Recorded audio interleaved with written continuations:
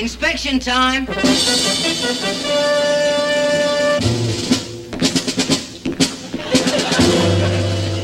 Mickey, as my chauffeur, how would you help a lady into the back seat of a car? As quick as I can. Mike, as my personal chef, what will be your 3 main dishes?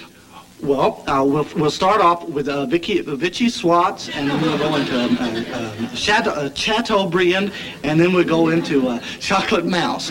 You can't cook those dishes. Yeah, no, I can't say them either. Peter, as my devoted houseboy, what will be your main function? I am born to serve my master and live only to perform his bidding. Right. Now get me my comb. Get it yourself.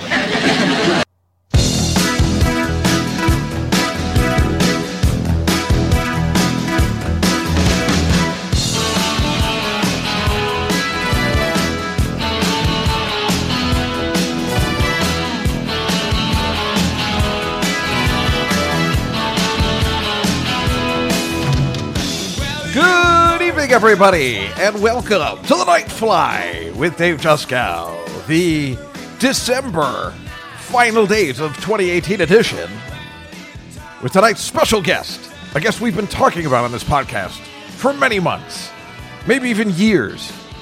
Ladies and gentlemen, please welcome the great Adam Schlesinger.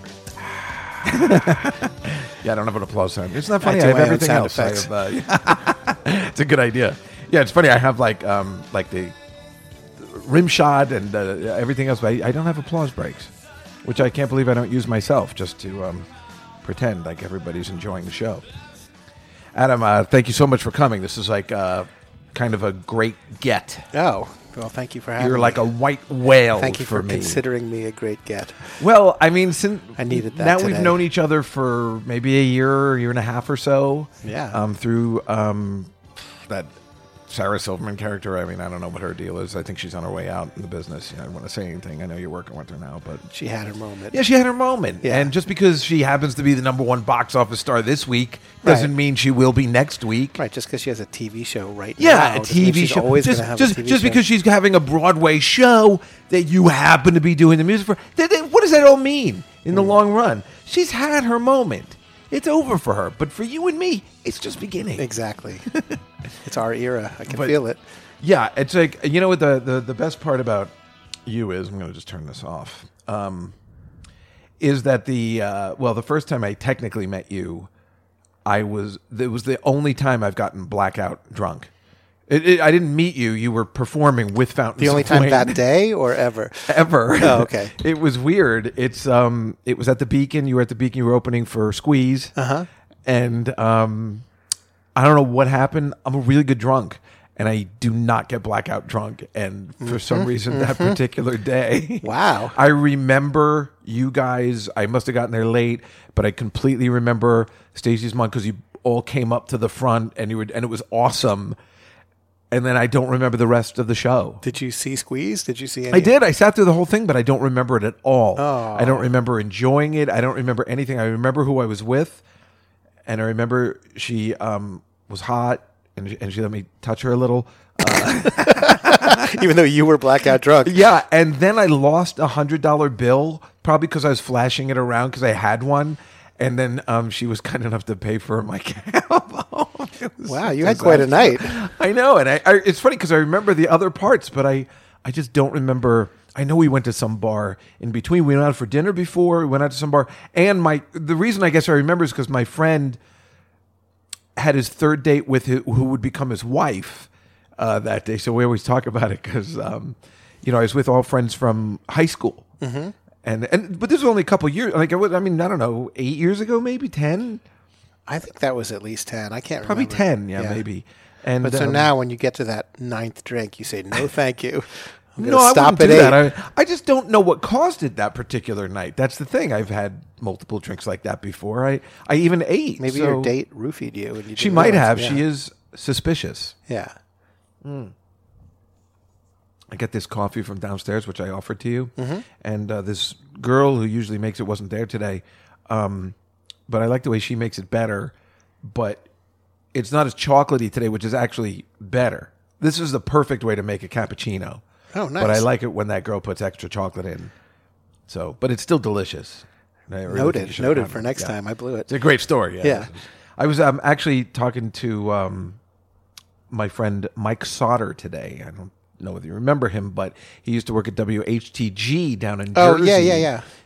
Said he knew. It's funny. He just randomly emailed me today about something else. And then he said, "Oh, you're not going to believe," because he was a huge, huge fan of yours. Let alone That was a cool station. They had that. That was I a remember going to their great- little. They had a little house. that little house in Yeah. Eatontown, New Yeah. Jersey. I was there many times too. And Yeah. Matt Pinfield used to work there. Yeah, sure. So I used to hang out there a lot, and he's been a friend of mine we went to college together. Oh, nice. And he was the morning guy there, and he introduced me to a whole bunch of stuff I'd never heard of before in my life, let alone Matt Pinfield and what he did for alternative music, which I don't know, you might have fell into at that point. My first sort of professional, or I guess you could call it professional gig playing in a band was, I got a job playing keyboards for a band from that area. The band was called the Red House, and they were from like Cranford or something, but that area. But they played and built up a following in Asbury Park and in Jersey Shore. That's an easy place to make a following. That's not even fair. I guess, but anyway, so I used to. I think I was like 21, 22, and I used to. And they were very good friends with the WHCG people and played in all those clubs down there a lot. That was the.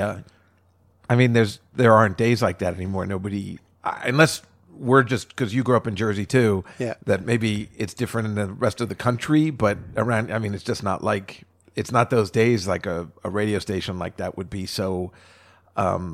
Sort of tied in with the local. Yeah, thing. or so influential in a way, like that Long Island radio station that was really influential. What was that one that LIR. LIR that Yeah. was influential for heavy 80s Yeah, alternative totally. music. Started a lot of bands and stuff, or introduced a lot of bands to America. Yeah, totally. But yeah, it's funny. Those were good times, and that guy Matt Pinfield would DJ down in New Brunswick, New Jersey. Sometimes we go to see him and stuff. But Mike said he did meet you and said you and I don't remember who the other guy was. I don't know if it was Chris from the from band. Fountains of Wayne. It was probably me and Chris if we were at a Well, he radio said you station. guys were drinking a lot of Jameson, so would that be him? We did a little bit of that in our day. He said that's why he might not remember either. Yeah. But yeah, I know. I like. Now remember, kids, you must be 21 or older to drink Jameson. Do you really have to be? At this point, in fact, today I was just telling my friend whose daughter's turning 18 next month. I said, "Well, how about give me a call?" But she was like, "No, I don't think." But I think they should just change. If you're legalizing weed and gambling, and we're clearly going for it all, We should also make the drinking age 11. at least 19. Oh. 19, so Oh, you can okay. drink in college, get it over with, and it's ridiculous to be 21. It's ridiculous. I've always thought. In fact, when I went to college, it was 18. It was, yeah. Yeah, When I I don't went know. to college, it was 18. I went to college in the western corner of Massachusetts at Williams College, and over the border in Vermont, it was 18. That was like 5 miles away. So there were all these state line liquor I stores. remember Vermont was like Yeah. Vermont, and I think, oh no, West Virginia. That was the one only because I saw it on a Family Ties episode where Michael J. Fox went to West Virginia, Across to the go drink border across to the get some border, and beer. his mother came to go find. It was really Yeah. embarrassing, and I'm Yeah. like, what an asshole! Like I'm still mad at Meredith Baxter Burney for that. Like I know it's like pathetic. I just get caught up, but nobody does that to Michael J. Fox, MJF. But yeah, I went to Ithaca College, and the drinking age was 18 when I got there. Mm-hmm. And it was when I tell you want to feel like an old person, like when I was in college. I mean, there it is. Yeah. It's like it was the drinking age was 18. You can get a keg in your dorm. Of course, life expectancy was 20. So It's true. But yeah, I just think they should bring it back. But who's going to be that official person? yeah, who's going to make that their cause? You be that guy, Dave. I should be that. Well, I told you I Yeah. wanted to run for Manhattan Borough President, but apparently I did some research on it and met with this girl who's big in New York City politics, Mm-hmm. and she says you're not going to beat this incumbent woman. She's really popular. And I'm like, how can that be? She is the ugliest woman I've ever seen. I mean, seriously, if you look her up, it's like she's just gross. So I'm like, well, then I know I'm going to win. I mean, that's why when I get this new hair, forget about it. Oh, my It's God. going to be unbelievable. Yeah, I mean, that's the plan, just the hair. But anyway, today, and I don't want to keep you long. I know you're a very busy man. So busy. Well, you are. You do have a lot of projects going on. I mean, I have so much to ask you and also kiss your ass and Please. do so much stuff. Please, that's what I'm But- here for. But Just today, because there's so much. I mean, Some really, ass I could kissing have and you some on ego for boosting, and then I'm out of here. That's my feeling a little better about myself. Walking down the street, like, yeah, I just Well, did a you podcast, talked about myself for an hour. I know. I'm It's sorry, pretty it's good. this podcast, but Yeah. no, it's like. Guess I have accomplished a couple of things. Well, you know how I feel about you, and just and how Sarah and I keep being in awe of your work as we find it in movies or Like, whatever. When we see your name on the credits, we're like, and we're singing the song. We're like, God, that's Poppy. I wonder who wrote that. And then it says Adam Schlesinger. We're like, Jesus Christ, we're just singing that song. I mean, it's amazing, and I'm hoping you'll. I mean, come on another time. But today, we were going to concentrate on this unbelievable new Monkees album. Oh, cool. Okay. Which the Christmas album, just in time for the holidays. yeah, Perfect. because it is. Great. And so here's the thing with you, and you really are. Have you? Besides, there's an earlier Monkees album called "Good Times," which came out about 2 years before. Yeah. Which amazed everyone on how good it was, because it's one of those things like, new Monkees album, Right. and then everybody was kind of blown away. I mean, really blown away. And you got the biggies to, let alone yourself writing for it. You have the guy from XTC, Andy Partridge. who's a Yeah. living legend, and Rivers Cuomo. Yeah. So from Weezer. Noel Gallagher and Paul Weller. Nobody knows who those guys are. No, up and coming. Up and coming. I didn't even know they were. Those are the British guys from Oasis. Yeah. And The Jam. And They made a song together. That's a funny story, actually. I was trying to get material together for that Monkees record, and we were just reaching out to anybody we could think of. And Brian Young, who was the drummer in Fountains of Wayne, and my close friend, who was going to be the drummer on this stuff, was on tour as the drummer of Jesus and Mary Chain. And Jesus and Mary Chain is managed by Alan McGee. And Alan McGee discovered Oasis. So just kind of as a joke, I said to Brian, hey, tell McGee if he runs into Noel Gallagher, we could use some more songs for the Monkees. And so Brian actually did it, and he told Alan McGee, and Alan McGee somehow told Noel Gallagher this, and Noel Gallagher said, oh, well, funny enough, I was just writing this song with Paul Weller, and we said it sounds like an old Monkees song, so you guys can have it. Wow. So they sent us this demo. And it sounded like some, like sort of later period, like Head period Monkees, like psychedelic crazy song. And they hadn't even finished all the lyrics yet. It was kind of half there, but it was amazing. And so I wrote him back right away. I said, oh, this is great. Are you serious? We can have this. And then we ended up cutting it. That's the amazing thing, is all the people that were excited to work, like maybe they didn't work with them, but just to offer stuff for the Monkees because of the influence that these guys had on all of us. Oh, yeah. That were, not only was the show so cool, and like, if you watch it now, it's not as great, but I mean, back then it was like, boy, these guys are crazy, but they really make good music. Yeah. And it Well, was also there's this history of great songwriters writing for the Monkees. I mean, the Monkees. Neil Diamond, right? I mean, yeah, everybody. Carol King and Neil Sedaka and like Boyce and Harder wrote all their hits, and there's this long legacy of like great pop songwriters. I didn't know that. I didn't know there was other people doing that too. Back in the day, I mean, all their hits were Was that when they were already famous, like somebody like Carol King and stuff? So that, it was created as a TV show, and originally it was just like they were cast, and they weren't a band per se. And two of them had been musicians, and two of them had been actors, and they put this cast band together. And then the producers, assembled the material and all this stuff, and they always got great writers to write these hit songs for them. And then the band magically became a real band and started writing their own material and wanting to have more say in what they did. And now over the years, it's 50 years later, but it's this weird combination of real and not real, where they still, the guys are very into it, and everyone has opinions and everything, but it's also like other people writing for them, and that's just part of the Monkees tradition, and everybody's very open about that. There's no secret to that. Yeah. And other people playing on the tracks. I mean, the Monkees tracks are, in this case, it was a combination of the guys in the band and my friends that I called in, and other people that we could rope in for a day or two here and there. So, but that was their problem early on, is that people were like, they don't play instruments, but they had to explain to people, well, we do, or whatever, and the fact that they didn't write their own stuff, like, it seemed to be like a problem, which is why they actually should have been even a little bit bigger, because their songs were so good, and they had all these. I mean, who really cares? I mean, right? Sinatra never even wrote one goddamn song, right? I mean, at the time, there was a moment when they were outselling the Beatles and the Stones together, or so there's some statistic like that.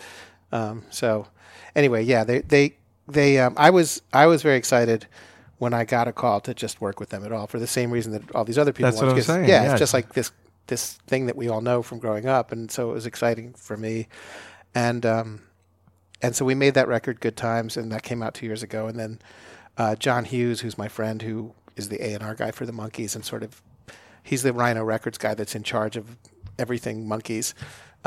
He had this idea of following it up with a Christmas record. Well, I had heard that nobody knew how to follow it up. Like at first, like it took a while to figure out how do we follow it up, right? Or yeah, it didn't come that easy, right? There were different conversations about it, but he had this Christmas record idea for a while, and we were trying to pull it together last year, and for various reasons it didn't happen. But it seemed like a good sort of low pressure way to do it, but also to make another cool record. And you first of all, the Monkees had never had a Christmas album. Right. Which is fascinating. They had a Christmas episode. Yes, I have footage from it, actually. Yeah, which is pretty funny. It's I didn't even know if they had, and in fact, on that, here I have that, is this the, no, here it is.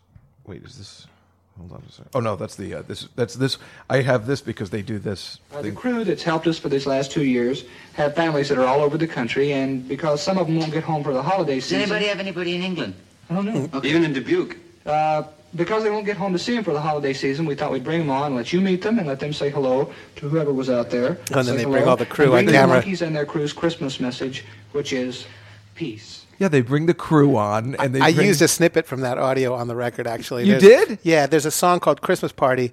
Oh, which was the title of the album as well. It was written by Peter Buck from REM and Right. Scott McCoy, who also toured with REM and -5 and Young Fresh Fellows and a bunch of stuff. And that song, which I just threw a little bit of that Davy Jones audio from that. Yeah, I remember hearing the Davy Jones when I had that in my notes as well, because I know the opening with Davy Jones talking, was that from that exactly? Yeah, that's that that. I mean, it's a little bit later when all the crew starts. And it really, when you watch it, and I don't remember this episode at all, but when you watch it, it really seems like Davy Jones really knew everyone. I think he Like, did. he must have been a very friendly guy. Yeah. It seemed like the other guys not so much, but he really knew everybody's name. I don't think it was a gag. The other guys were like, "Who are these people?" They'd never seen him before. Right. But those are my favorite things, because this is like my favorite Christmas ending. There's Like, somebody in it that do you remember you this one? really love. Someone you're nuts about. Merry Christmas. This is my favorite part of all Christmas episodes. Wait a minute. Ladies and gentlemen, thank you. Thank you.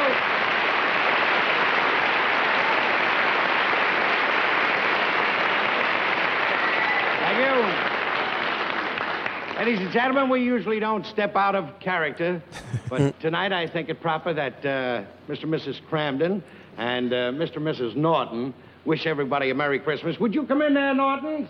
Do you remember that one where they just come in? yeah. They just come out. I mean, he goes in front of the curtain. I remember it as a kid because it was scary because he came right into the camera. You're And it was like, like "Ah!" terrifying. But those are like my favorite. didn't know about ones. that Like, fourth wall. We usually don't get out of our roles, but and I always remember when I saw that Monkees Christmas special. I'm like, oh my god, they're doing the Honeymooners bit, right. Which not a lot of people did back then, and it seems like the most obvious thing to kind of just have some fun in a Christmas special and do something cool, especially for the people that the way they did it. The people work behind the camera. I'd never seen that in my life. Like Right. to this day, Right. I don't see. Somebody like I remember.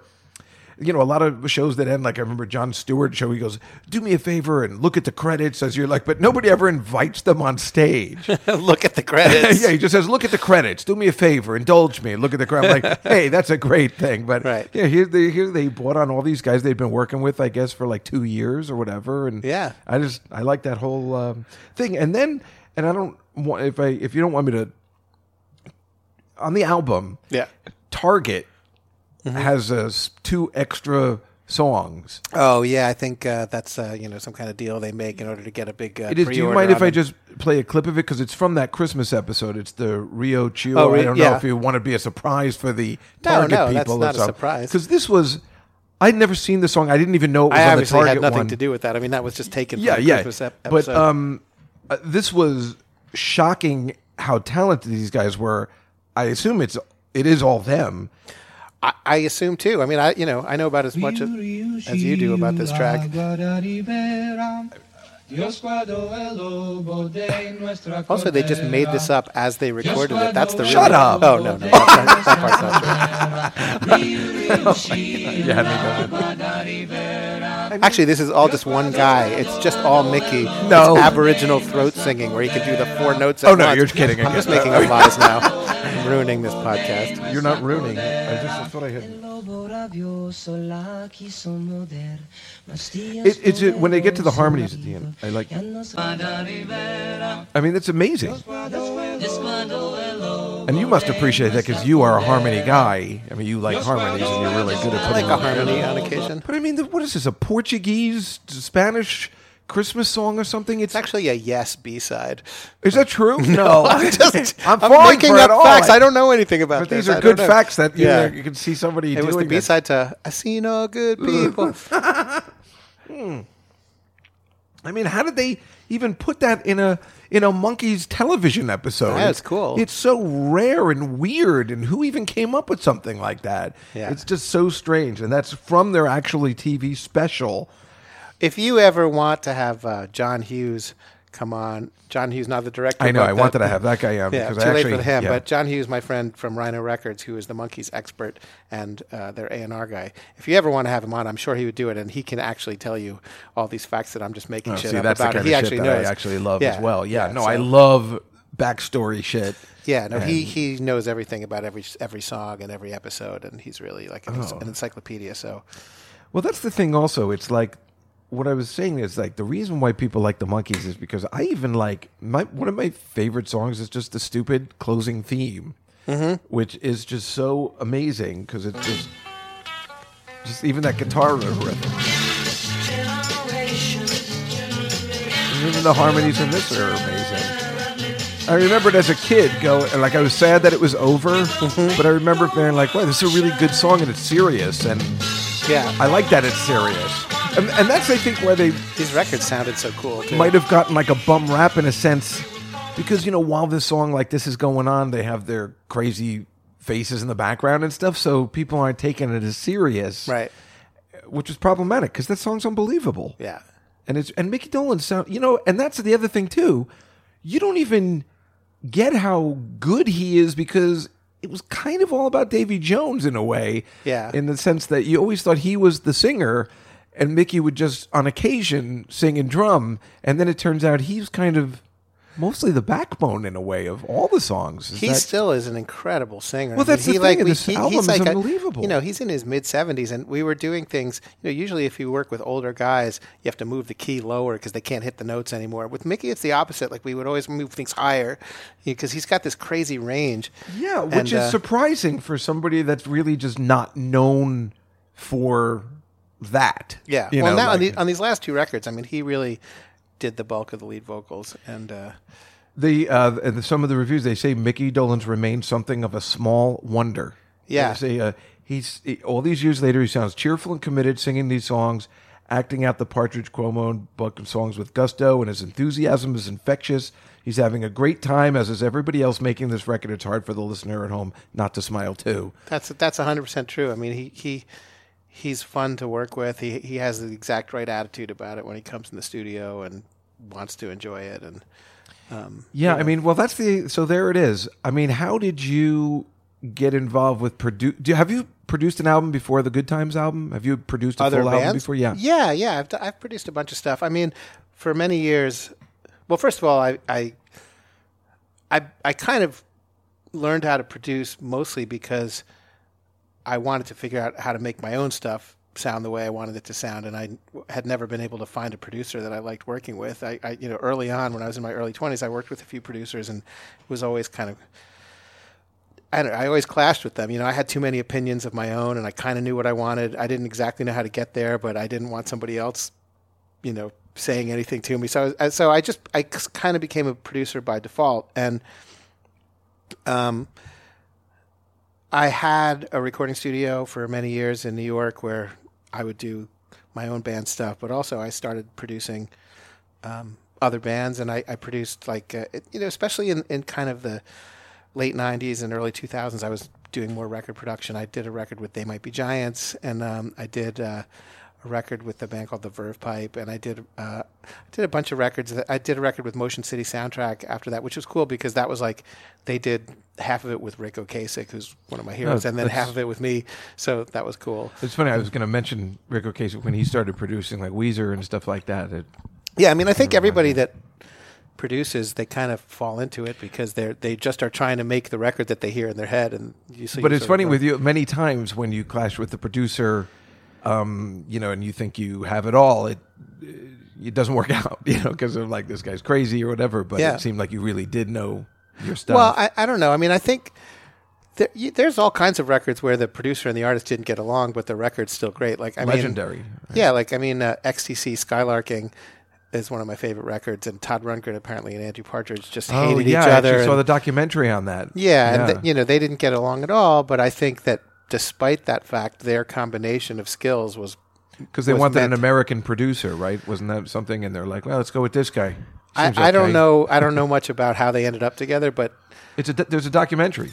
On that record or just the XTC one? The XTC one. But it's it's a fantastic record, and so sometimes it's that combination works despite the fact that there's tension or whatever. But so I started doing more record production and just learning my way around the studio and stuff. But I always came at it more from a songwriter perspective. I kind of felt like if you got the material together before you started making the record and you really had a batch of strong songs, that it was really hard to fuck up the record.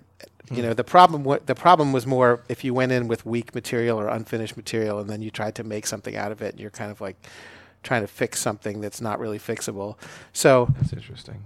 That's really interesting. Yeah, I think that's mostly what people are responding to is the songs, and even if it's not the best mix in the world, or if the guitar sounds not perfect, I'm not trying to make like Steely Dan records or something. It's it's okay if it sounds a little bit raw, or whatever. But people are mostly those guys were angry for years because they were like, we can't recreate everything. Right. No, there are records that I love because they're so meticulous like that. But with the Monkees record, it was really, their classic records were made just by having great songs and great players and having them go in the room. And how did you get involved with this one? Who approached you? So my friend John Hughes, who's now my friend. When that's what I'm saying. He knew stuff I had done before with my own bands and with other people, and obviously That Thing You Do is sort of a reference for the Monkees. Favorite song of all time. Oh, thank you very much. But I have lots of questions about that, but I'm not going to do that this week. Well, anyway, because of that, obviously over the years I've gotten a lot of calls for things that are sort of Beatles adjacent. That makes so much sense, right? And just because I must. Yeah. That song, when I explain it to people, it's as if, I don't know, I heard you won a contest or something for that or whatever. It wasn't literally a contest. It was just the typical thing that they do for movies where they're looking for a song and they kind of put the word out through music publishers and stuff, and they get a lot of submissions. It's not like there was a poster on the wall in the gym or something. But my theory, because you haven't actually told me the theory, but is that they said, we need a song that we can play over and over again that you're never going to get sick of.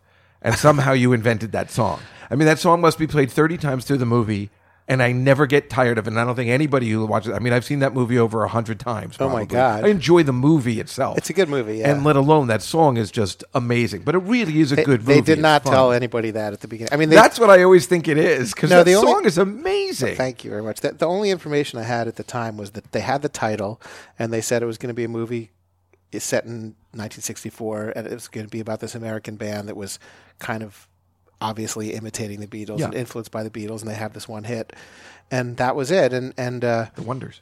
Yeah, so it was a very lucky break for me at the time. I had no real credits on that scale, of course. Did you do any of the other songs in it, or is it just that one? Did I you have- do the I There's have- a Party Going On, or is that No, you? I actually have 2 other songs in the movie, but they're not even on the record. They're like buried in the background of a couple. Like you wouldn't. Oh, I you missed didn't them do the the first- end credits one. No, either, no, so- I didn't really write any of the other prominent songs in that movie. You really didn't need to. No, I was like, that's it. I'm done, I fellas. mean, it is an amazing song. I mean, and I don't. I could spend an entire podcast just on this. How amazing this song is. I mean, when you're asked to write a pop song, you're asked to say, "We need a catchy tune." Yeah.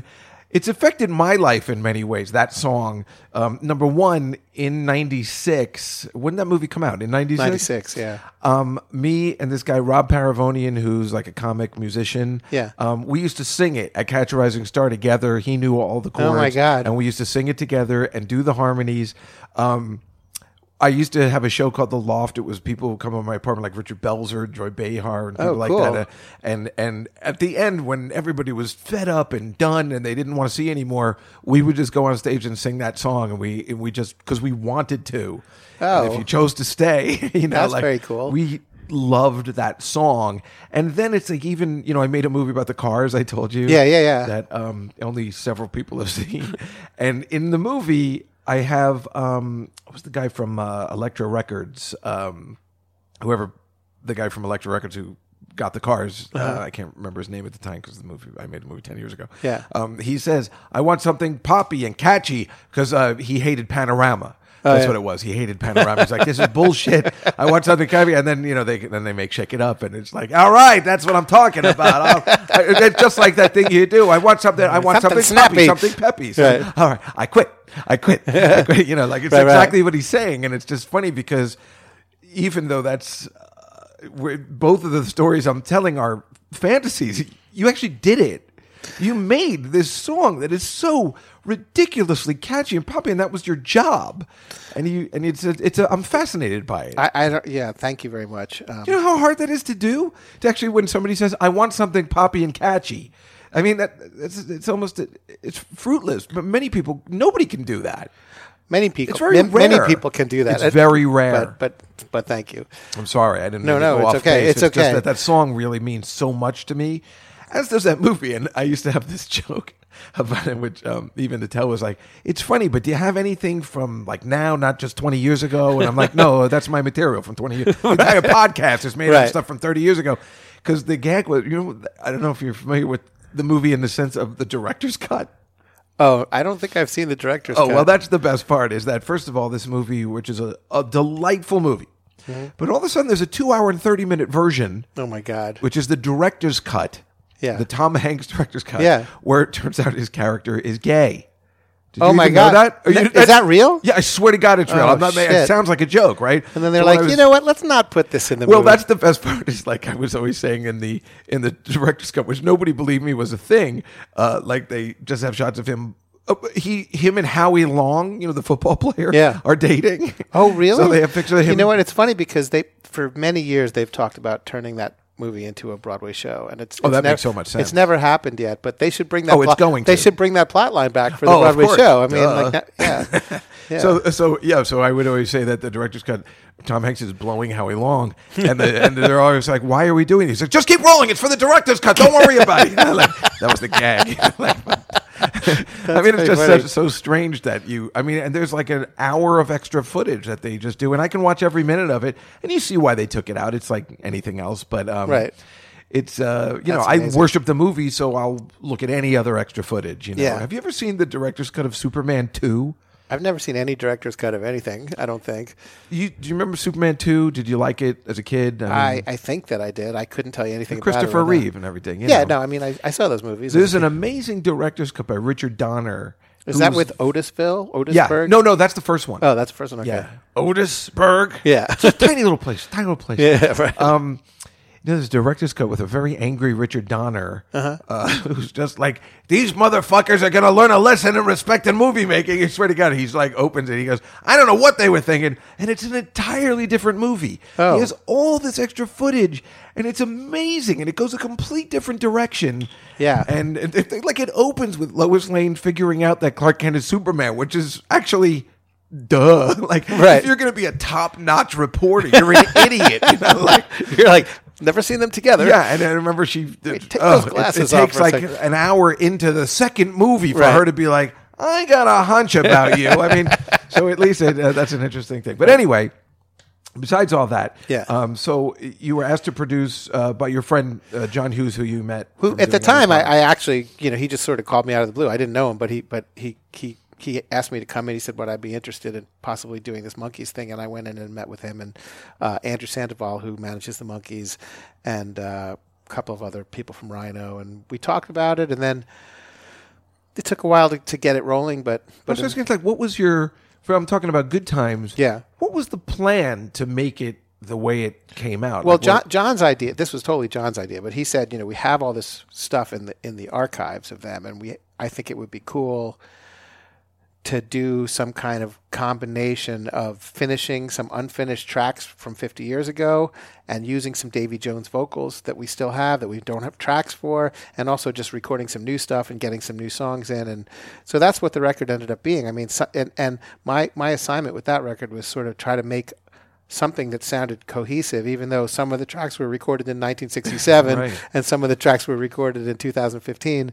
And you never know. yeah, and so I was trying to make them all sound like they belonged on a record together, but there was all this cool stuff that they gave me to sift through, and so the first part of it was just like listening to all these old recordings and also at the same time listening to demos that people were sending in, with new songs trying to get on the record. So it was super fun. Like the whole process was really fun. What made you decide to go to these particular guys in the sense of Rivers Cuomo, or did they come to you? It was a group effort. John reached out to some people. Oh, he John reached out. at our first meeting, he already had a song from Ben Gibbard from Death Cab for Cutie, which ended up on the record. He gave. I think he wrote two. I don't know. There were a few demos that he had already solicited from people or just reached out to people, and then I reached out to some people. But yeah, that was kind of a group effort. But the one thing I would say is like pretty much anybody that we approached said they wanted to do it. I was just going to say. Not everybody ended up delivering, but Sure. everybody at least said, Yeah. we're in. Oh, Yeah. yeah, I definitely want to take a shot that's at that. the thing. I mean, these guys were our heroes. I mean, it makes so much sense. It's Mickey Dolenz or Mike Nesmith, even because that's probably he always had some problems. I guess being a monkey, maybe he considered it ruining his career in many ways. I don't know, but I mean, Yeah, I think in some ways Mickey was the only one that wasn't conflicted about it ever. He's just is like, that "Hey, true? this is a cool no, gig." not Mickey. I'm talking about the Nesmith? Nesmith. No, I think. What did I say? Did I yeah, say I Mickey? think, I'm sorry, I meant Nesmith. No, you did say Nesmith, Oh, I but did. I'm saying I think Mickey was Yeah, the he was only one. clearly involved Yeah. in Yeah, the whole he time. was. Yeah. Yeah, Nesmith, my friend, actually went to go see his country band about a month ago. Yeah, they've been out playing. Yeah. And I was like, really? Yeah, I mean, but it seems like when you have these people that are like, I would love to do it, he came back because he's like, well, if these people respect us so much that I respect, this is really good deal. Yeah, I mean, he was on the first record. I was a little scared to meet him because I had heard like, oh, he's just does his own thing, but I think he kind of warmed up to me after I went up to his house in Monterey with John, and we just had an initial meeting, and I talked to him, and then as we started getting into the record, he started getting more and more interested and involved, and he ended up doing a lot of cool stuff on that record and playing and singing. Yeah, I did I had a script I've been trying to pitch for years about the beginnings of MTV, which makes, of course, the most sense in the history of the planet, which I can't believe nobody's done before. Oh, yeah. And I was doing it with, I just have it. It's sitting here because it's that story needs to be told. It's fascinating. Yeah. And, of course, Mike Nesmith is a huge part of it. Oh, yeah. Because they came to him and said, we went, and then he was like, and he's like, hey, we're doing this thing called Empty. It's going to be amazing. We're using your stuff because look what you've done. You've actually created music video. And he's like, Right. hey, go fuck yourselves, you fucking pricks. It's like, I mean, I swear to God, that's what he did. Like, and then we just have him by the TV going like, son of a bitch. I mean, he's a major part of it because he really, the Monkees in many ways, kind of created music video in the sense And then of also their then TV show. MTV resurrected the Monkees. Yeah, that's right. Right. And that's where a lot of people Yeah, they had that who second were wave of younger than me, Monkees yeah. airings In the 80s they would air them, yeah. And they were huge. I saw them not originally, but in the repeats they would air them Saturday mornings on 70s, and that's where I think I saw them. I don't remember them that much. I think when I was growing up,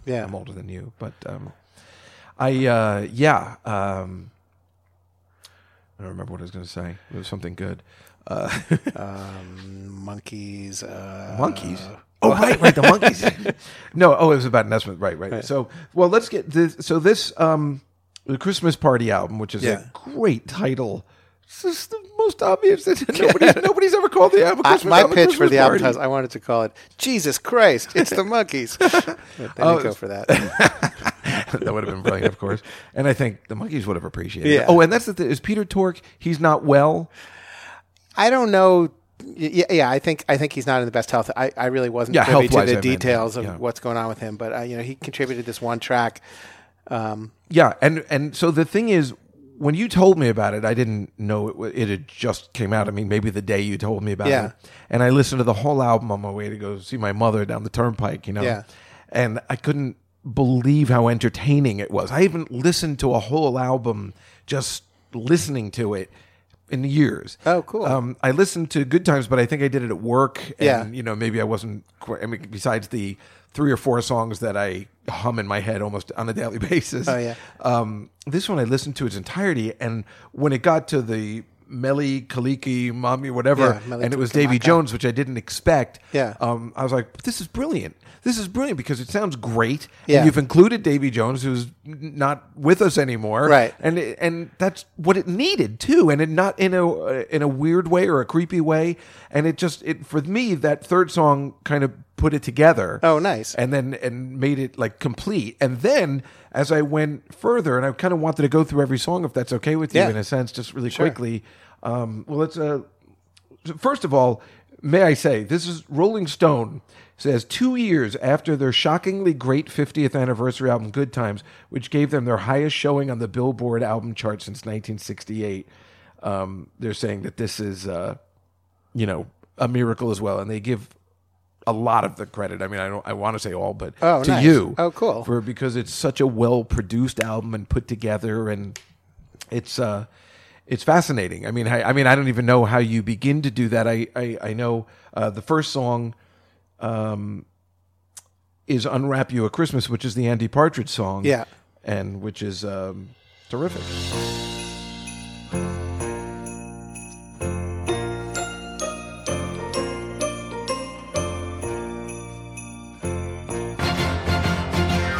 Can't wait to unwrap you at Christmas. You are the gift for me.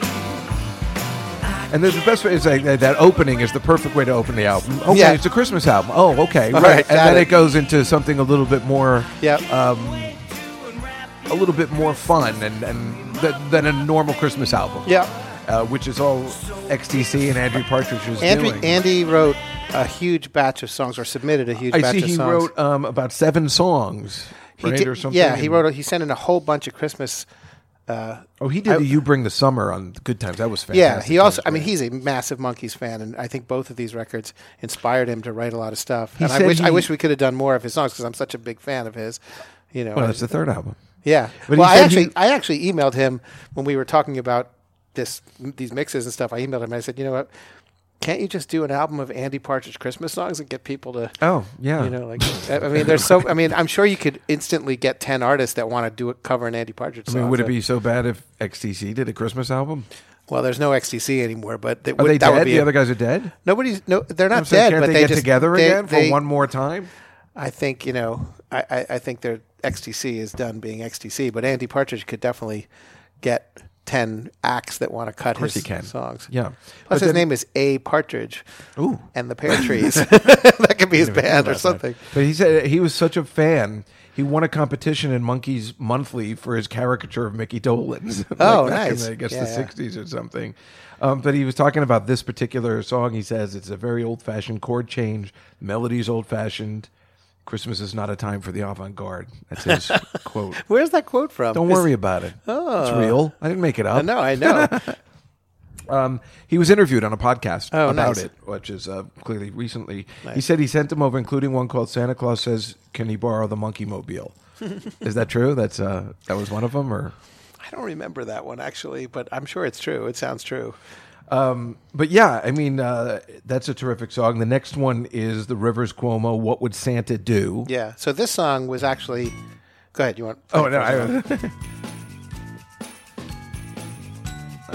all these songs just sound. They even open just great. Humbug is the word that I'm hearing on the street. Everywhere I go, there's a Grinch taking tinsel off a tree. Great lyrics too. Anything that starts with bah humbug. Tell me it's no good. Tell me it's passé. Tell me anything to take my cheer away. And that's Mickey Dolenz, right? Yep. Sounds amazing. Totally. What was I don't want to spoil it because I want people to buy the So album. you cut, and it's cut like the chorus off. Well, that's Yeah. then it leaves you wanting more. Exactly. What were we Like going the to say chorus. about this? How did this So come this in? song- This is great. I'm so happy. I'm sorry. This song was originally called "What Would Buddha Do," and I think it was probably something he wrote for Weezer or something. But Oh. he had sent in a bunch of songs, and there was this song "What Would Buddha Do," and I think it was John Hughes who actually said, "I wonder if he would change that to Santa." So I emailed Jonathan Daniel, who's my friend, who is Rivers' manager now and was Fountains and Wayne's manager briefly. But anyway, I said, do you think Rivers would be open to rewriting this as a Christmas song? And so he asked Rivers, and Rivers immediately was like, oh, hell yeah.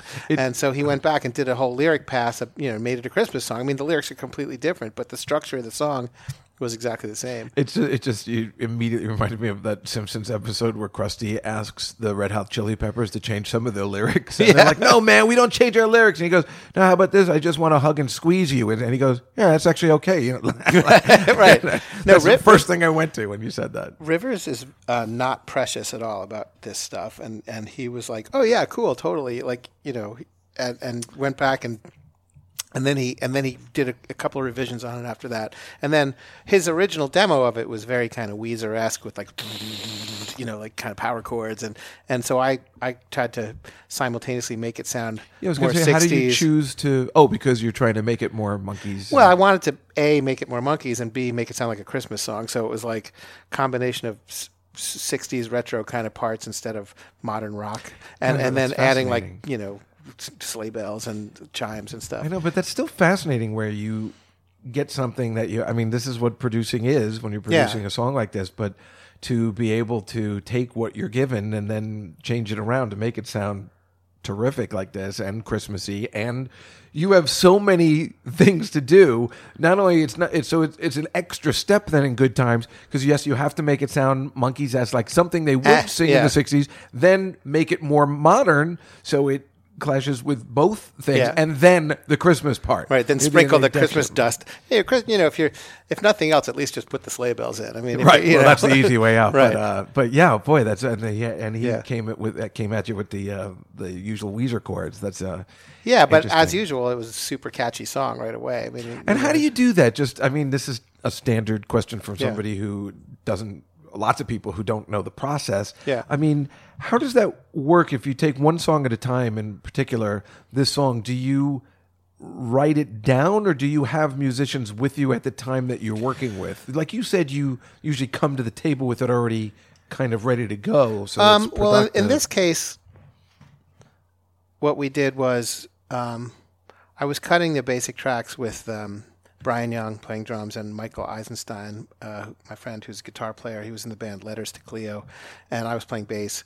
And so we would just go in the room. We would go and listen to the demo, talk about it, and then we'd say, what can we do with this? Let's try some different grooves, try some different feels. And I think it's not that different from what bands do when they're trying to just work up their own material. I mean, you hear all these stories about how, like, I don't know, Sting would bring in Roxanne, but it was like a bossa nova, Right. And then they were like, well, what if we did this and put the kick here and we, put the emphasis on the guitar in this like reggae spot and whatever. It's just, you can take the same song and turn it into a lot of different things. I was going to reference Sting before because he used to come to the table with everything already done.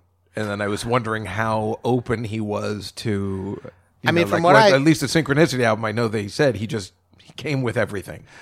I think, from what I read, because I was a huge Police fan, and me too. I'm a big fan of his songwriting, and I think that there were a lot of songs, especially early on, where the band really changed. He brought in the great melody and he brought in the chords, but then they all fucked with it. And I just wasn't sure how open he was, because what I've heard from that infighting of... Well, I think later on, especially on Synchronicity, it seems like maybe he had more concrete ideas and was doing demos that were more elaborate. And that's the problem with doing demos in general, is if you put all your creative energy into doing a demo.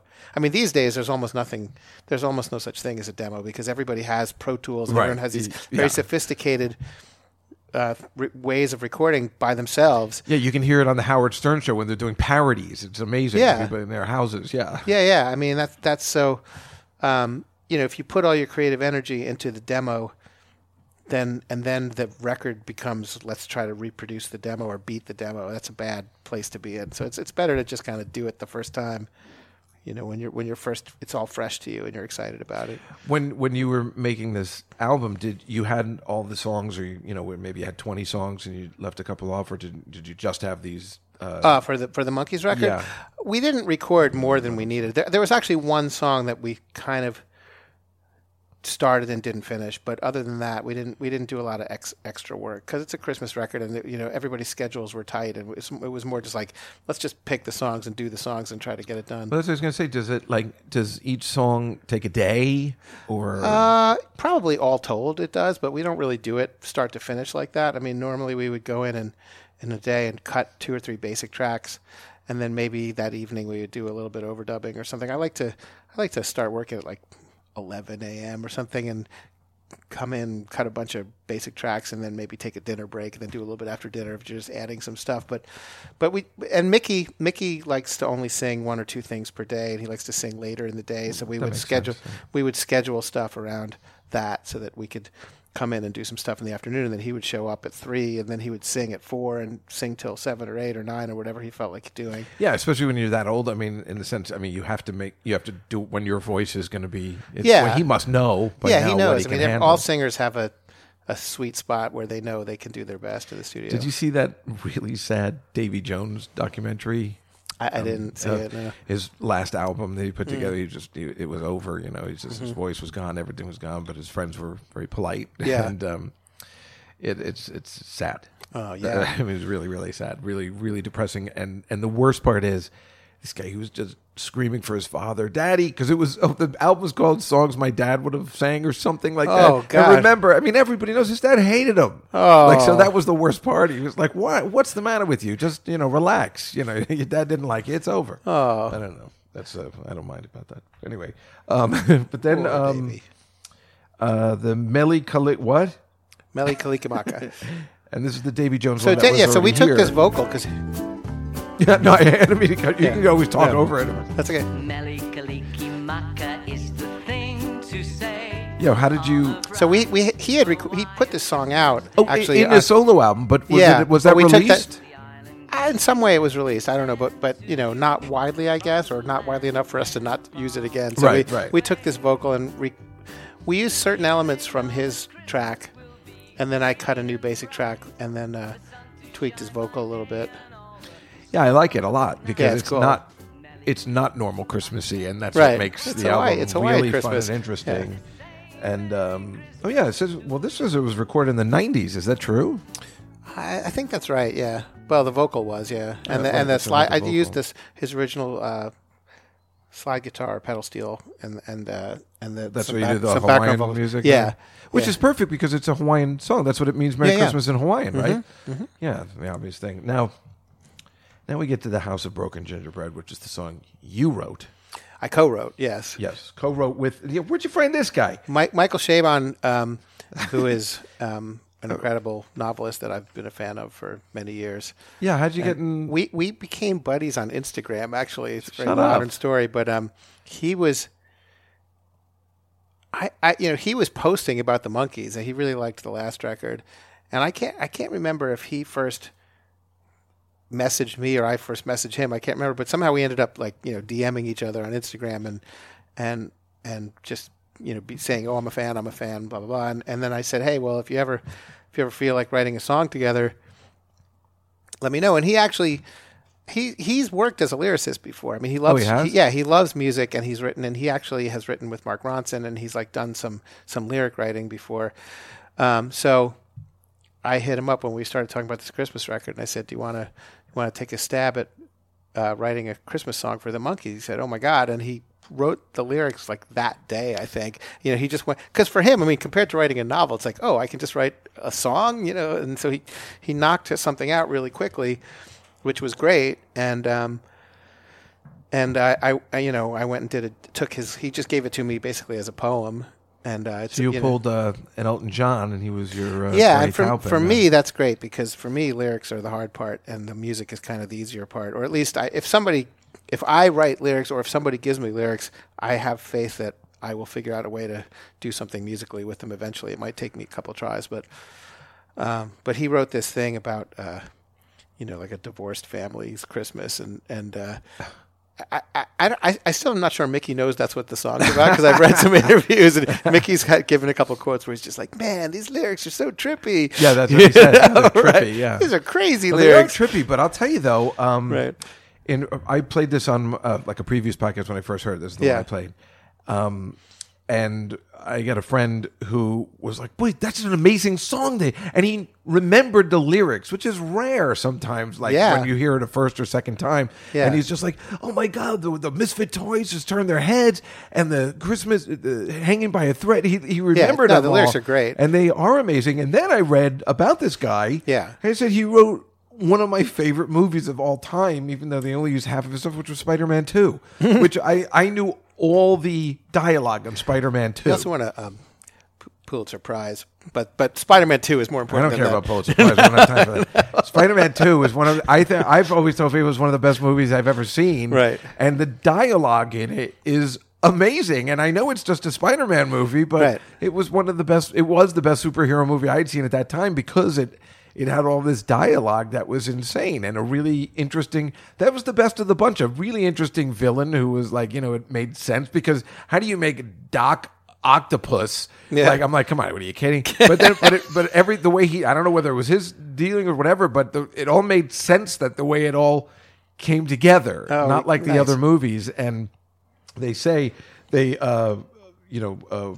one of my other heroes, the great Sam Raimi, wanted him to work on Spider-Man 3, which I'm sure he should have done everything he could to do it, and he didn't have time. And he was really, because Spider-Man 3 is maybe the worst movie I've ever seen. It is. But Spider-Man 2, I knew the dialogue so well I could do it while it was on. I remember I was dating some girl, and she's like, and I'm like, "I'm sorry, I can't help myself. I have to keep doing it." And she's like, "No, I like it." I'm like, "You do?" And I had to break up with her because that was weird. She should hate it. She should hate. Wrong answer. Yeah. What kind of girl that was would a like trick that? question. What kind of girl would like that? That was a trick question. And actually, I got a friend who's in it too, which is exciting. He just won our football pool this week. Oh, really? Has the scene where she's just like, it's so stupid. She's in that guy, satirist. I can't remember now. A guy from the 1800s or something. I can't think of it. It's going to kill me now. I think he was like gay. Oscar Wilde. Yeah, is it Oscar Wilde? I think it is Oscar Wilde. The Importance of Being Earnest. We're both embarrassing ourselves on this podcast. Right Anyway, she was like doing this thing, and then she sees, I'll never forget, she sees Peter Parker in the audience, and then she's like... I was in The Importance of Being Earnest. You were? You were in a production of it? Yeah. Or were you in the Spider-Man production, like in the audience? Wait, were you in Spider-Man 2? Is that what you're telling me right now? I was Spider-Man 2. I wasn't just in it. Well, we don't know who's under that mask. Yeah, Oscar Wilde. All right, so I got it right. We both got it right. Yes. All right. Whew. Good for us. Yes. And yeah, she sees Peter Parker, she just forgets her lines, and I'm like, this is the worst actress of all time. But I like that part too. I don't know whether he wrote that, but I don't know. Anyway, this song. Then you added this amazing melody. These harmonies on this are amazing. As you know, after when this airs, we'll already have done it. But I was hoping maybe we could do this on the show. Oh, sing this song? I don't know. Is that it's crazy? a hard song. It really is hard. But it's a little bit of a hard song. First of all, the best part, my favorite part, is just the opening, that bass. That's my favorite all the time. You can do that 100 times. I'm going to be okay with an opening like that.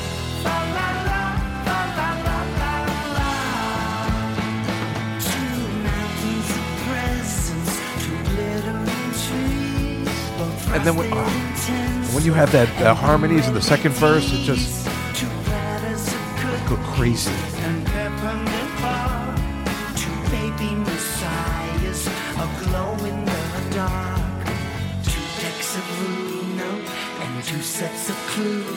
You gotta wait for the chorus this time. I'm waiting.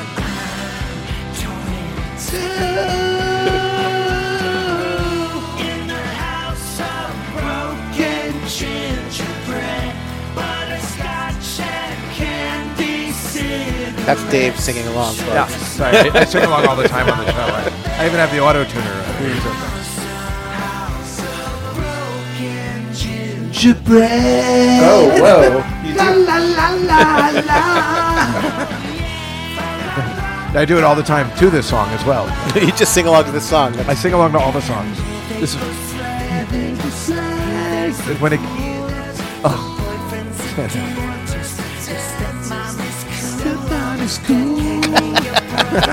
I'm sorry if I'm not doing it justice, but I love it. I love the harmonies.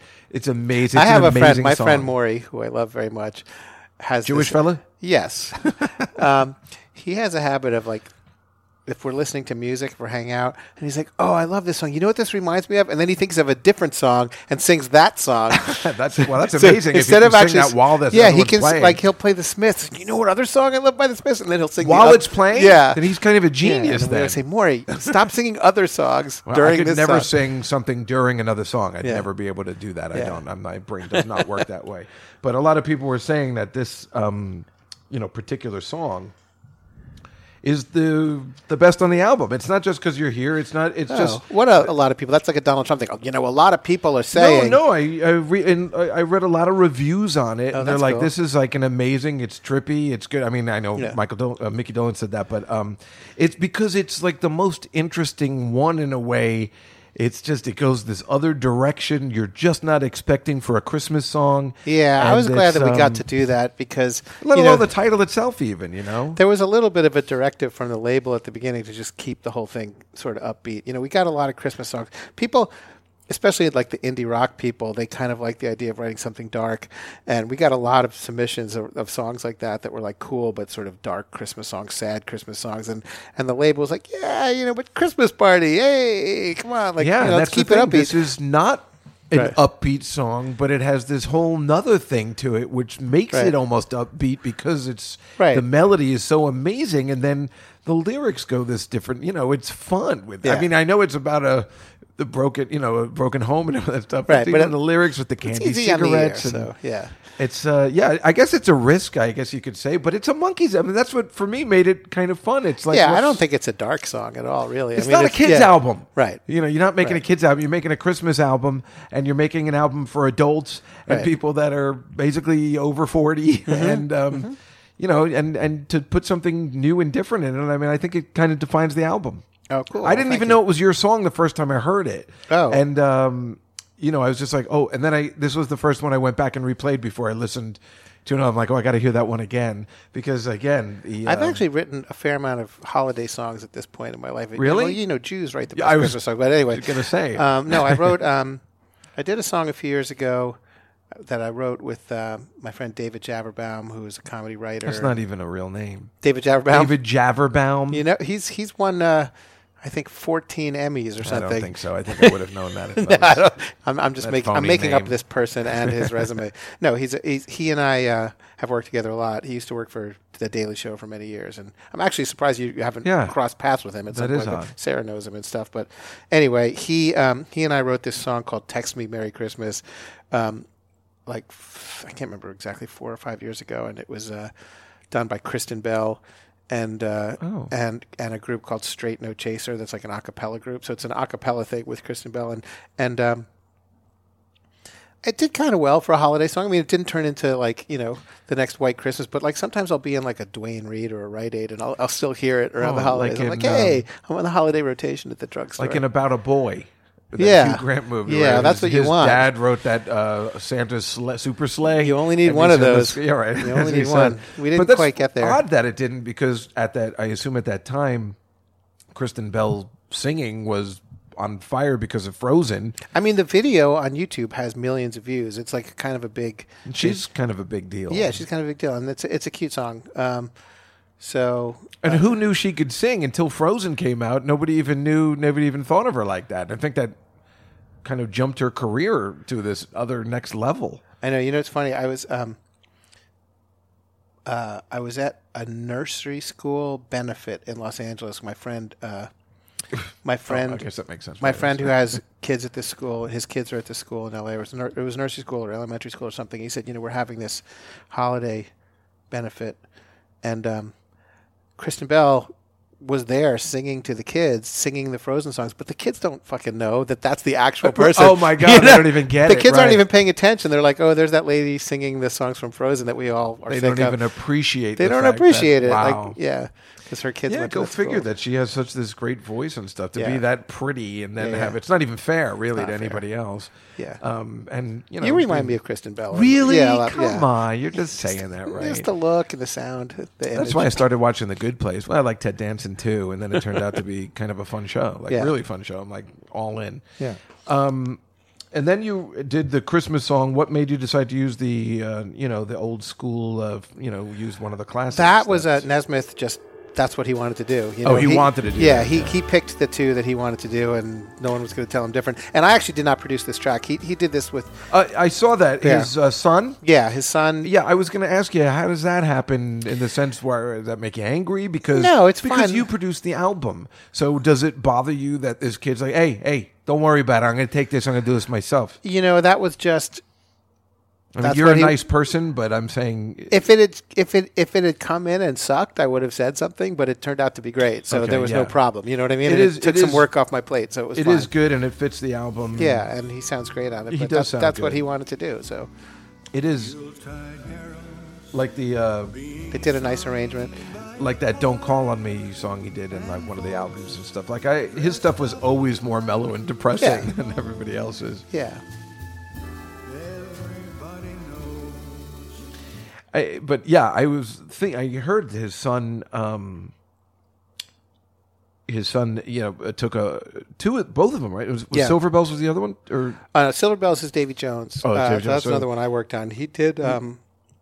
What's the other Nesmith song on here? Snowfall. Yeah, he did Snowfall also, which another really cool Well, production. is Snowfall a classic or is it a new song? I don't know that one. It's I don't not think. new. Oh, it's not new. So, no. so he just picked classics. He didn't want to try something different. He was not interested in. Did you offer? No, we to- actually, and there was one song, the one song that I mentioned to you that we recorded and then didn't finish was a song that he was supposedly going to sing, and I think there was a little bit of misunderstanding because we had thought he had heard the demo and said, "Yeah, I'll do it," but when we produced the track, it was written by Bethany Constantino from the band called Best Coast. It's kind of a cool, like newer band. And it was a great song, and it was called Christmas Miracle, and we recorded it for Nesmith to sing. And then he just decided he wanted to do this instead, so it was a bummer. So, at some point maybe we'll This guy finish that seems track. like a troublemaker. Yeah, it's bands. Bands are bands. I don't know. And then we have the Christmas Party song, which is this is the guy So from REM. Yeah, Peter Buck and Scott McCoy came down, and we cut this one with them. And on that same day, they also added a few things to some other tracks. There's also this Big Star cover of the song "Jesus Christ." Alex Yeah, I Chilton. didn't care for that one, because my mother doesn't like that song. Oh no, okay. No, she does not. It's actually a problem. Your mother, okay. It's just, why'd you pick that one? Because it's called. I got a problem with that because my mother would never let me get a Christmas album my entire life. Oh. and this is probably why. Because there's a song called "Jesus Christ." She hates Jesus. Oh. It's She hates Jesus. She's Yeah. a Satanist. I mean, yeah, she's reverse prejudice. Right. Everybody knows that about Rhoda. that's a weird, cool song, that Jesus Christ song, because It turns out it's really interesting, but it's funny. I mean, it does. My mother has got my head, and I was like, well, is this necessary? Because you want to make a non-denominational kind of album in a way, and then it's you not put the song called- non-denominational. It's called Christmas I Party. It's not know, called I like know. Holiday Party. Yeah, that's So true. I mean, it's I don't care. It it's a doesn't straight up- bother me when a Christmas album has Christmas songs, but then it's just something called Jesus Christ. I don't Right. know. But the funny thing is, if you know the history of that song at all, like it was written by Alf Chilton, and they put it on this Big Star record. They weren't like a Christian rock band. I mean, nobody knew if he was just taking the piss with that song or if it was for real. Like he just put out this song called Jesus Christ, and he's like, what? Yeah, I don't know. Do I even know that? I know. See, it sounds good already, and I didn't want to like it because, it's a great song. And it's weird that if you listen to their version, it starts out with this weird mariachi stuff. It's like, or something. Oh, and it's Mickey Dylan's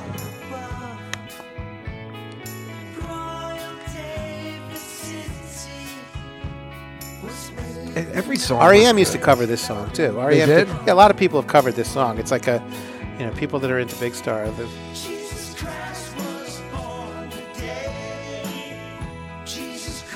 See, I can't listen to this album with my mother in the room. This is what I think about. You don't understand. All I wanted was all the Partridge Family albums, and the Partridge Family came out with a Christmas album. I wasn't allowed to buy it. This still makes me angry to this day.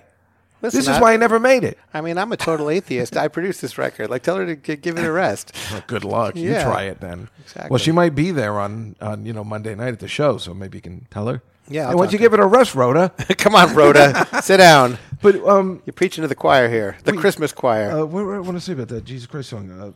Damn it! Now I can't remember. It was. Oh, crap. We were talking about the Christmas party song. So those guys, Peter Buck and Scott McCoy. That's what I was going to ask. Like, yeah. Were they the only ones that showed up in the sense of the ones that wrote it and came by to help record it as well? Because it seemed like the other guys just sent it in. You said they came by. In this right? case, Scott was very psyched to play on the record, and then said Peter was, and we were psyched to have him. Oh, is that the picture that I have? What's the What's this photo? Yeah. So this photo is that day in the studio. They're there. So it's Jody Porter, who's my Fountains of Wayne compatriot. Right. That's me. That's John Hughes from Rhino. Right. Yeah, of course that's John Hughes from Rhino. That's this is Mark. The one guy that doesn't look like he plays an instrument. This is Mark Pincus, who's the president of Rhino, Mickey Dolenz, and then Brian Young, who's the drummer from Fountains of Wayne, who played on this stuff, and then Peter Buck and Scott McCoy. So I'm so glad you're still friends with with your boys. I'm friends with most of them. Yeah. Well, you know how it is with musicians. Yeah. At times you can't talk forever. I mean, with those brothers from Oasis we were talking about. Look, I have a picture of the cover of the album too. It's so great. Yeah. It's so terrific. I mean, it's a Christmas tree and the monkeys are underneath with a lot of their toys that we had as kids. Yeah. Underneath like the lunch boxes and stuff. Yep. It's so pretty. It's really colorful and nice, and I really like it a lot. But this Christmas song one is I like. This is the one that has. Is this the one that has them talking at the beginning? No. Oh no! This is Christmas. Oh, this is not Christmas. Yeah, that's sorry, I got it wrong. It's Christmas Party. Yeah. That's the audio from that. Oh, that's so funny. I didn't even notice that was the same one I was.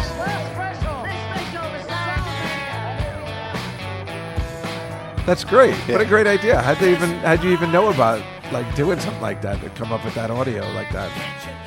I mean, I had the Christmas episode, and John Hughes said, "You can use any of this stuff if you want to. I mean, we own it all now, so we can. If you want to put any of this on the record." So originally, I was actually thinking of doing a whole thing where there was interstitial stuff between all the songs. But between all of them, yeah, or just but this one? No, you can't. That would ruin it, right? It was just too much work. Oh, interstitial stuff in between. The songs. between the. I was gonna that try. Wouldn't have been horrible. No, I just got lazy and just did the one. It's funny about that Christmas episode because you know who's in that Christmas episode. Christmas episode is a good name for an album too. Well, sounds like something horrible happened. Do you remember who's in that episode? Do you need to go? I need to go pretty soon. But, I know we're almost wrapping up. But do you know? I'm not going to sidetrack it. Do you know who's in that episode? In the Christmas episode, the legendary person who's in that episode, the kid. Oh, refresh my memory, though. It's Butch Patrick. It's Eddie Munster. Oh, right. Yes. He plays the kid. Yeah. But he was also in this show from the 70s that had this amazing opening called Lidsville. Do you remember it? In the middle of the summer, in the middle of a park. Such a great groove. And then at the end, and this is, we talk about this all the time. This is when shows had about a 20-minute opening to explain, so they only had to fill 10 minutes of stuff. That's what people had. And then it goes so on. people had attention spans. Right, every week. Now the opening of a show is literally They don't just even one have just the word. credits, right, It'll be yeah. like girls, Yeah. love. I know, it's fascinating. It's like a how- card. You get a 3-second card. But I love this, too. Butch Patrick was in this This is cool. with Charles Nelson Riley. Oh. I know, it's cool, it's trippy. It's awesome when he falls into a magic hat, and there's all these puppets in there and stuff, and it's creepy. Nice. But then you'll see at the end, somebody gave up, and now there's still more. Oh my God! This is the Every week you have to watch every this. week. It's like a whole And episode. the best part is Sarah's old boyfriend, Michael Sheen. Yeah. When we would talk about this, he said, "Oh, I know about this one." Apparently, when they'd send stuff over to Wales, where he lived, Yeah. they would only send ones that had the opening that explained the stuff. So he knew about this one and a couple of other. But listen to this part. This is when he's falling in the hat. Jesus It's cool, Christ. right?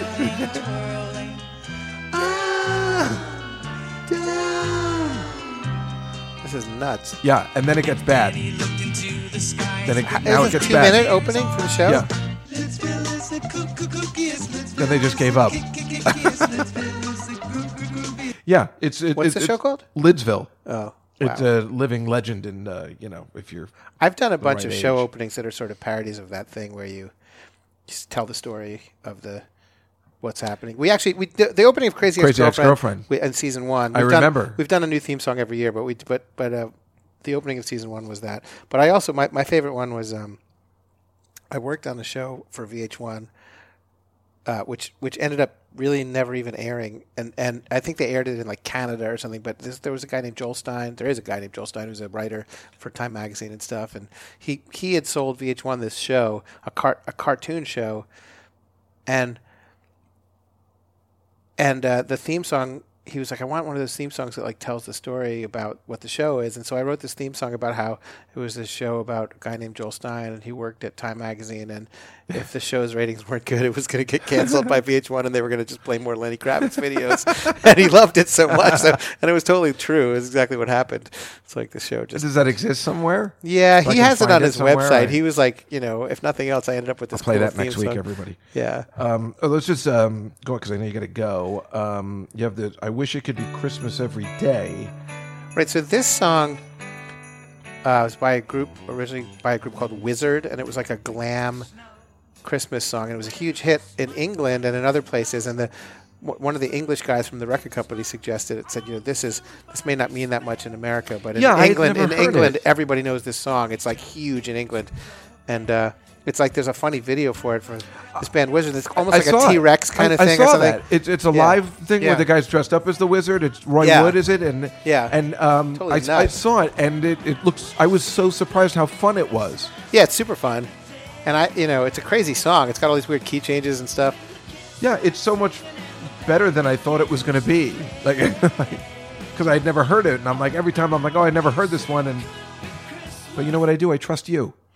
I didn't know the song either. You're going to take it in a different direction. Yeah, it's a cool, then crazy we have just song. the regular Silver Bells, which is another Just Davy the Jones. regular, Yeah, but it's important to give him. He's the voice of the Monkees. Yeah, he had to be on there. there. He had to. And I would have been okay if you had just put, "Girl, look what you've done to me." Yeah. And then I was very surprised at the Wonderful Christmas because I've never heard anybody remake this before. I don't think people I know. like It's sort of this like the song a lot. Monkees doing McCartney was a weird, dangerous thing to do. Crazy, Yeah. but I don't think a lot of people like this particular Christmas song. I think love out of it. all the but McCartney the ones, McCartney version is it's like a demo that he did with his synthesizers, and it's clearly all weird. But it seems like you fixed it up and made it more We naked just, a little put a little bit. bit of a more acoustic guitar thing. And Now I like this song, Yeah. but I never liked the. Yeah. I I wasn't going to put that part in at all, but I felt like it had to have some version of it. Right. But I think that's why people don't like it. It's not Christmassy enough. And then there's John Lennon, who wrote an amazing Christmas song that I think people compare still to this day. Yeah, that's a better one. But I really like I this. love this song. Yeah. I have to say, I love like it too. Then there's the Mike Nesmith song, but here's the Angels We Have Heard on High. This is the Peter Tork one. Yeah, and it's so funny because it's when I first heard this, and I'll just put it on. I was like, oh, his voice is not as strong as I'd like it to be. Yeah, and I'm like, oh, I guess they just kind of gave him something to do. But then you get it. It's like almost like I hope this isn't rude. I think it's very touching vocal. You know, but it's almost like Sinatra, where he's kind of backed up. Yeah. With the band, and it works. And and then I forgot I knew this song, and I love it. Yeah. And when it goes like that, I'm gonna just put it up a little bit, like when they bring in the harmonies again, or the chorus. Yeah.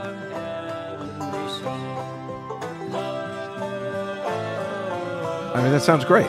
That's all him. It is? Yeah, it's all him. Oh, he did all the harmonies? Yeah. Wow. That's very impressive. Yeah, so again, it fits in the album. Yeah. And then you have the Merry Christmas Baby, which is like the blues. A blues thing. Yeah. And amazing that Mickey Dolenz can sing all this stuff. I know. This is his favorite shit to do. He loves doing the blues stuff. But he pulls in the Weezer kind of punk stuff, and then he pulls in the blues. What an amazing triumph this is for him. Yeah. On this album. Yeah. And a great way to end the Christmas album as well. That's what we thought. We thought it was a nice ending. Yeah, it's a nice fun, ending. Loose. Keep it loose. It's a really, really terrific album. Oh, thank you. To play in its entirety on your, I want to say Alexa, but my thing will go off. But, I mean, like I said, in my car on the way. But, the only time I really play music in my house at this point is during Christmas time. And I like to listen to the holiday music. And one of my favorite albums that I always play, I bought as a gift for you today, which I think is one of the best Christmas albums of all time. I was going to buy the Monkees one and have you sign it, but I couldn't find it in vinyl. Are they making it in vinyl? I think something happened where they couldn't get the vinyl together for this year, so they'll do it next year. But I've got you this one. Oh, that's so cool! Thanks, Vince Guaraldi, Charlie Brown Christmas. It's a picture disc. It's a picture disc. That's so nice of you. And it's, I think, one of the best Christmas albums ever made. Totally. Because Vince Guaraldi was a genius. Yes, I love this music. A crazy of course, genius. Everybody loves this music. Yeah, and I mean, it's just that the Charlie Brown Christmas stuff, and then it goes beyond that, and he's got blues in there. Yeah. And he's got kind of like what you tried to do, mix it up a little bit. Look at this cool picture disc. Yeah, and it's a picture disc. Dope. And I just wanted to thank you for thank you so much for doing the podcast and coming, and I really appreciate your friendship. Of course. It's not gay enough. My friendship is extra. I'm charging extra for that. Totally worth it. Yeah. It's totally worth it, people. But yeah, the album Christmas Party is amazing, and the one before it, Good Times, is amazing. Let alone, all the stuff you've done is so really great. And you've got, the new Sarah Silverman. I mean, that's not a secret. You've got a date for it already, right? Or something? I mean, for the musical. We have a tentative date basically spring 2020 at the Atlantic Theater Company, if everything stays on some kind of schedule. And I have heard some of this music, which is a secret, and again, amazing, because I got to play her father in in one of the readings. Oh, yeah. Which now you got this Norbert Leo Butz. Who the fuck is this guy? Oh, Mr. Best Actor Tony. Whatever. Right. All I'm saying is, but he, did you ever see that movie, The Big Picture? Christopher Guest movie? Yes. I remember they... Kevin Bacon got caught up in the Hollywood thing, and he tells Michael McKean, he was like, I fought for you, man. I fought for you. He goes, but we got this guy, Andre Debouché or something like that. And he goes, well, he's good. So when Sarah told me, I'm like, well, he's good. Well, he's good. It's pretty much that. But yeah, I mean, your songs on that, I mean, you really are a really amazing songwriter. Thank you. I just have to end the podcast in saying, no, don't stop. Keep going with some of that. It's fine with me. I don't walk out of here with that spring in my step. But no, it's like amazing. And Sarah and I have been together where I've said where we don't know it's your song, and we're like, boy, that's a catchy tune. And then all of a sudden your name comes on the credits. It's amazing how you're able to do it and continue to do it, and not just poppy, and maybe that's the wrong word. I mean, you do make catchy melodies, but you're also able to do more mature stuff than from what you were doing, back in the Fountains of Wayne days and stuff, and still keep young. And your mix is really great, and it shows on this album where you've really bridged a great gap. Oh, cool, man. Where there's people who are Mickey Dolenz age who can completely listen to this album, and definitely somebody who's a millennial who I don't understand why they wouldn't like it. Every song is great. Oh, and that all stems from producing a really terrific, well put together album. I assume you also choose which tracks. I'm always fascinated by that, the order. I mean, that's a group effort, but I kind of more or less proposed something I really liked. And then I don't know. I mean, I guess in the day when people had vinyl and you had to decide what goes on first side. I and know. second I side, mean, on it's some not like levels, that it's anymore. like point. But I think for people that listen to the Monkees, it still matters because it's like people that listen to this stuff grew up listening to a record as a record, and you start at the beginning, and you know. Yeah. I mean, sequencing probably doesn't mean anything to like my kids. Right, They're right. just cherry picking songs. You have kids? And there are a couple in my neighborhood. Who gives a shit? I got kids all over the world. I got so many kids. Well, but you are I'm a raising musician. these two. That's nice of you. Yeah. Well, anyway, I'm just going to leave on this song, of course, if you don't mind. Please. And Adam, thank you so much for Thank you. coming It was all really the way fun. over from the West Side. Oh my God! What a Sorry trek. about that. This is where I live. There's nothing I can do about it, and they haven't kicked me out yet. So it's a Thank place to hang my hat. It's very nice. I love And what you've done with the place. I'm going to tell you right now because this comes out, I think, the day after. Thank you for doing my show at the Comedy Cellar. Oh, right. Which hopefully you're still going to do. Whatever you're going to do, it doesn't matter to me. I don't even care if we even do. Is she really going out with him? That's on the 3rd. Yeah. Correct. Yeah, I think Okay. this comes out on the 4th. Okay. So, Sweet. yeah, I remember when you did the karaoke. I did a whole podcast on that. What a terrific song that was to do as karaoke because it even involves the audience a tiny bit too. It's like, way, like whatever you hand out the microphone and stuff. I'm obviously obsessed with all of your choices. So Cool, man. Well, thank you so much. thank you so much. This is called The Monkees Christmas Party. It is out now. I highly recommend buying it and completely listening to the entire album in one sitting. It's really great, and you have it on in the background. It's a really great Monkees album. Go figure, and that's all thanks to Adam Schlesinger. Thank you, everybody. We'll see you next week on the podcast after the big show at the Comedy Cellar, and we'll talk to everybody. Have a great week, everybody. We'll see you next time on The Night Fly. In one of those French cakes disguised as a lawn. Two-hearted Christmas, half-hearted day. Saint Nick and the wise men got lost on the